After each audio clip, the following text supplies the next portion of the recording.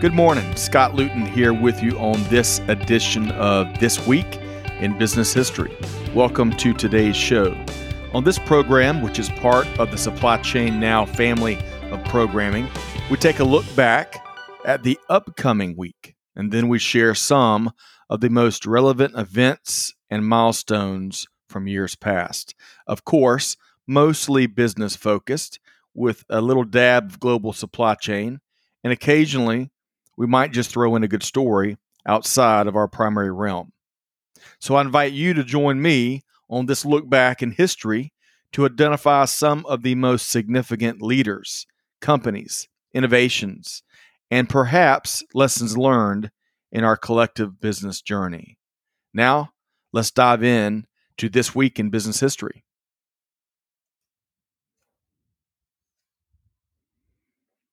Hello, and thanks for joining us. My name is Scott Luton, and today we're focused on the week of July 13th.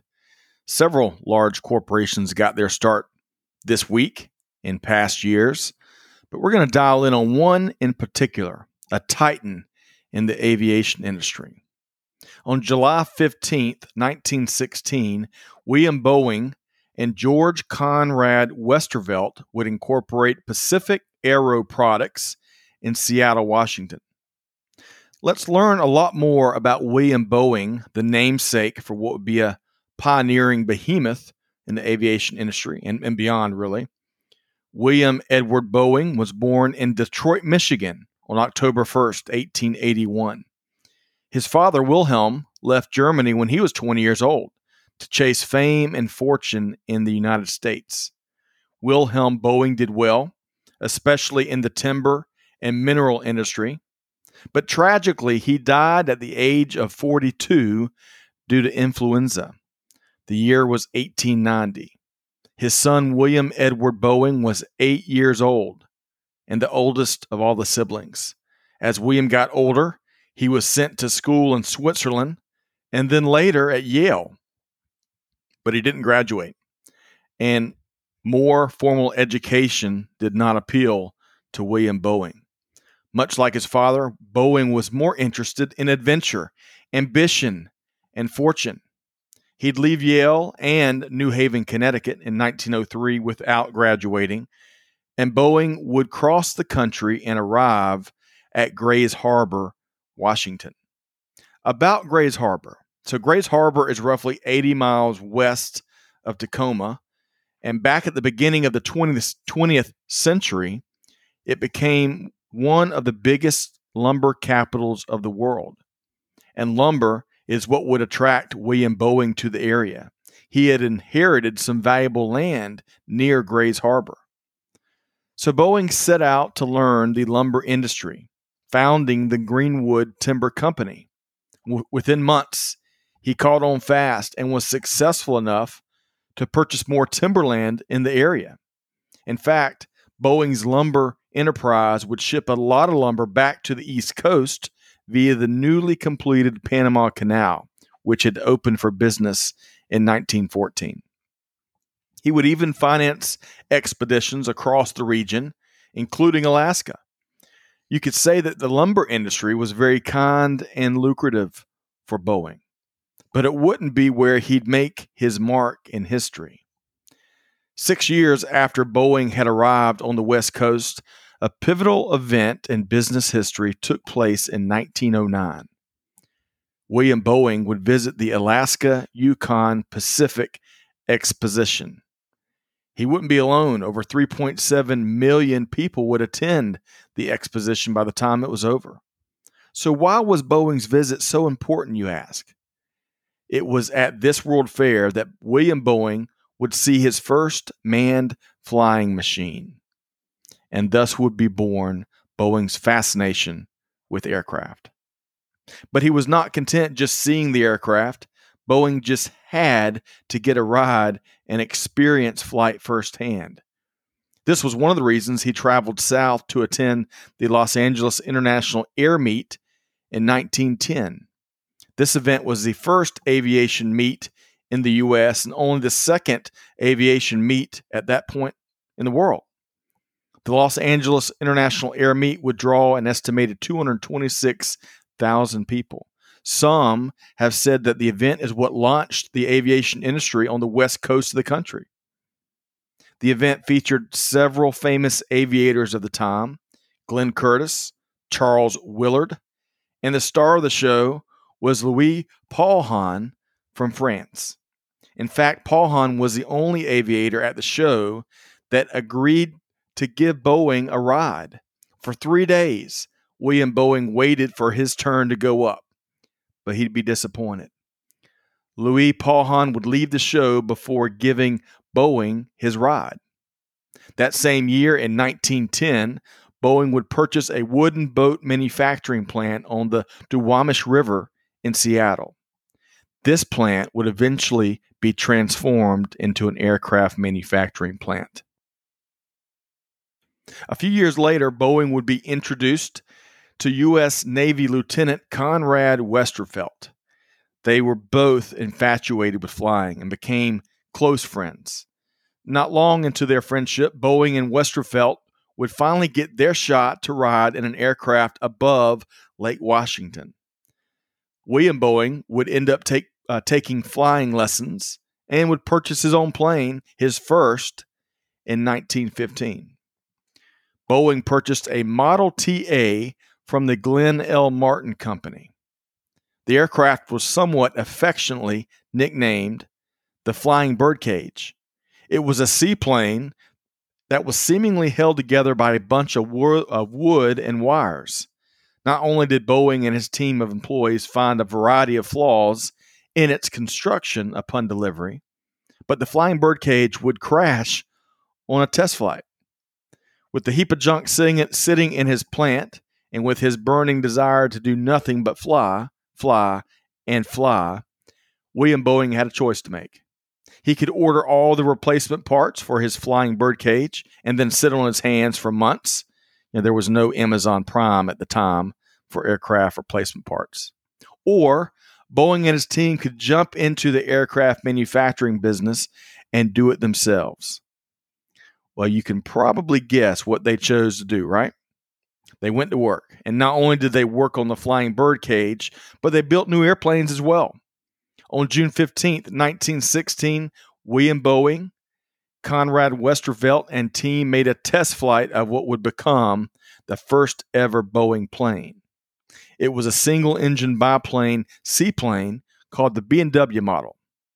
B&W, B for Boeing and W for Westervelt. But its nickname was Bluebill. It had a maximum speed of 75 miles per hour, a range of 320 miles, and it was built for a crew of 2. And they built a second one that was called Mallard. So you had Bluebill and Mallard. And on July 15th, 1916, William Boeing and Conrad Westervelt founded Pacific Aero Products. Bluebill and Mallard were eventually sold to the New Zealand Flying School after the U.S. Navy turned down an opportunity to purchase the aircraft. This would become Boeing's first international sale, the first of many, many more to come. In late 1916, the young Pacific Aero Products Company would encounter its first big challenge. Conrad Westervelt was still serving in the U.S. Navy, and he was transferred to the East Coast, which back in 1916, he might as well have been transferred to the moon. Thus, Conrad Westervelt would resign from the company. Now, of course, Conrad still had his good friend William Boeing's best interest in mind, and he recommended that Boeing apply with the U.S. Navy to become an aircraft supplier. This was a shrewd move, as the first major income that the company would make would come from these key contracts with the U.S. military.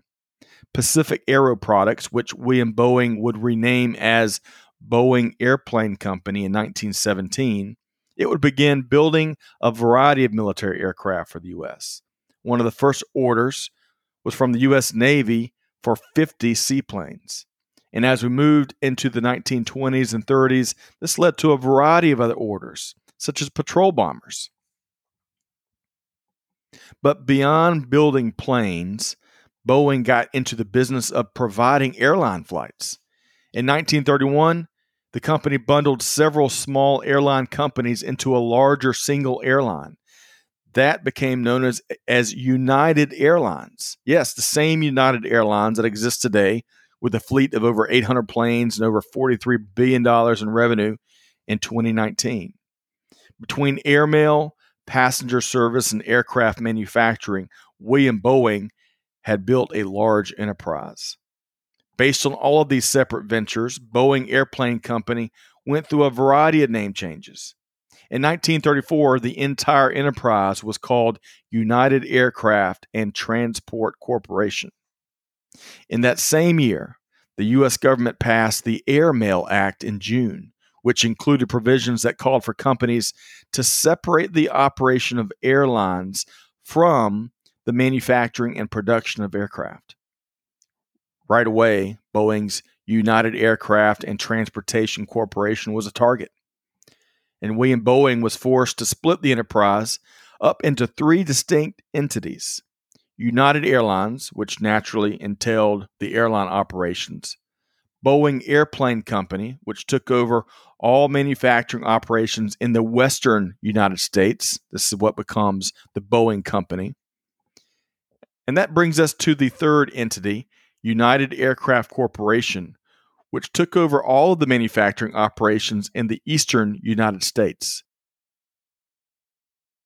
United Aircraft Corporation would become the global behemoth United Technologies Corporation, also referred to as UTC. UTC would grow into a large public company with revenues of $66 billion in 2018 before merging with Raytheon in 2020. You got to hand it to William Boeing, who would be instrumental to not only building the Boeing Company, but United Airlines and United Technologies Corporation as well. But the forced separation of Boeing's enterprise must have stung William Boeing a good bit. In the months that followed, William Boeing would resign as company chairman and sell all of his stock in the company that bore his name. While William Boeing would chase a number of other pursuits, he did keep a promise to stay available to the company and advise on occasion. This was critical in World War II, where Boeing Airplane Company would be a major supplier of instrumental aircraft like the B-17 Flying Fortress and the B-29 Super Fortress. Over 12,000 of the iconic B-17s would be built from 1936 to 1945. And almost 4,000 B-29s would be built from 1943 to 1946. Boeing Airplane Company certainly helped the Allies win World War II, but after the war, the company would turn its attention to changing air travel as we know it. An overwhelming majority of aircraft in the late 1940s were propeller-driven, both military and private sector for that matter. Great Britain and the Soviet Union were early pioneers when it came to using turbojets for its civilian airliners. British manufacturer de Havilland had an early hit with the Comet. Joseph Stalin ordered the Soviet aircraft industry to dive headfirst into turbojet aircraft, which resulted in the Tu-104, which was in service for about 20 years across the communist bloc of countries. Boeing Airplane Company, though, would light the industry on fire with its next big product, the Dash 80. Boeing's plan was pretty smart. Given its strong relationships with the U.S. military, company leadership wanted to develop an innovative aircraft that could fill two roles. One, serve as a jet airliner of choice to the airline industry. And two, serve as the air refueler that the United States Air Force would need to replace its propeller-driven air refuelers then currently in service. The Dash 80 prototype impressed many in test flights in 1954. In fact, the United States Air Force wasted no time and placed an order for 29 KC-135 Stratotankers, which is what the military variant of Boeing's Dash 80 would be called. Interestingly enough, when I served in the United States Air Force back in the early 2000s, we had KC-135s in service at McConnell Air Force Base in Wichita, Kansas. And believe it or not, Boeing's KC-135 Stratotanker is still in active service in the Air Force's inventory here in 2020. Remarkable, really. But back to 1954. So with the Dash 80, Boeing had its military order, but selling to the private sector airlines was a different story. Airlines were heavily invested in profitable propeller-driven operations. Moving the turbojets would require transformation, especially with infrastructure. But Boeing, led by its then president Bill Allen, would overcome the airliner's objections, as well as fierce domestic competition from rival Douglas Aircraft Company. And Boeing would sell the civilian version of the Dash 80 to Pan American Airlines. The aircraft was called the 707. It was a 4-engine jet with swept wing design, and Boeing had agreed to add 4 inches to the width of the fuselage, which allowed for 6 abreast economy seating, very important to the airlines. Pan Am would begin regular 707 service on October 26, 1958. Over 1,000 707s would be built until 1979, all for commercial airlines, and another 800 or so 707s would be built for military purposes. The 707 wasn't the first commercial jetliner in service, but it really was the first to be widespread. Thus, the 707 is regularly credited with the aircraft that ushered in the jet age. In fact, a saying was inspired by how the 707 dominated the skies back in the 60s and 70s. Quote, "If it ain't Boeing, I'm not going," end quote. The 707 also helped pave the way for what would become one of the world's most iconic aircraft, the Boeing 747, which would become the highest-selling commercial aircraft of all time. Truly, the Boeing company would transform air travel with the adoption of the 707 in the late 1950s. But Boeing would go on to make a wide variety of innovative contributions to industry, including the CH-47 Chinook and the CH-46 Sea Knight helicopters, the Lunar Roving Vehicle and the Lunar Orbiter for NASA, the early Saturn V rockets that were critical to the Apollo programs of the 60s and 70s, the silo-launched Minuteman missile, and the innovative 787 Dreamliner is still very popular today in the airline industry. The Boeing company would officially move its headquarters from Seattle to Chicago in 2001, and recently the company has hit some tougher times. COVID-19, of course, has wiped out much of the demand for both air travel and new aircraft. But perhaps more damaging to the Boeing brand has been the 737 MAX. This was a narrow-body aircraft that Boeing had rolled out in 2017, but tragedy hit. Lion Air Flight 610 crashed on October 29, 2017, killing all 189 passengers and crew. Ethiopian Airlines Flight 302 crashed on March 10, 2019, killing all 157 people aboard. Both flights were on a 737 MAX. Following the second accident, the global fleet of 737s were grounded by authorities, and production was halted by Boeing as of January 2020. Even worse, on May 5, 2019, the Wall Street Journal had reported that Boeing leadership had known about certain system issues related to the incidents, and they'd known about it a year before the first crash. Earlier in July 2020, with the global fleet of 737 still grounded, Boeing conducted a few test flights with Federal Aviation Administration members on board, which reportedly showed the platform fixes.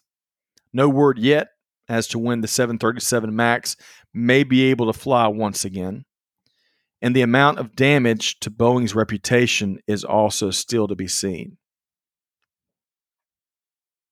Regardless of the current challenging environment, the Boeing company has changed the world. William Boeing's company that was launched back on July 15th, 1916, would go on to become one of the most innovative and successful companies in the world. Early on, William Boeing understood his company's role in business history. Decades ago, he stated, quote, "People want to ride on airplanes more and more each day. We are trustees of a veritable revolution," end quote. That revolution that was the jet age continues to fuel the current revolution in the digital age and beyond. That wraps up our look at the week ahead from a business history standpoint. The formation of the Boeing Company certainly stood out to us, but what do you think? There were no shortage of big stories during the week of July 13th in business history. What stands out to you? Tell us. Shoot us a note to amanda@supplychainnowradio.com, or hey, join our Supply Chain Now Insiders group on LinkedIn and share your feedback and perspective there. Hey, we're here to listen. I hope you've enjoyed this 5th edition of This Week in Business History, focused on the week of July 13th. And on that note, be sure to check out a wide variety of industry thought leadership at supplychainnowradio.com. Find us and subscribe wherever you get your podcasts from. On behalf of the entire team here at Supply Chain Now, hey, this is Scott Luton wishing all of our listeners nothing but the best. Do good, give forward, and be the change that's needed. And on that note, we'll see you next time here on Supply Chain Now. Thanks, everybody.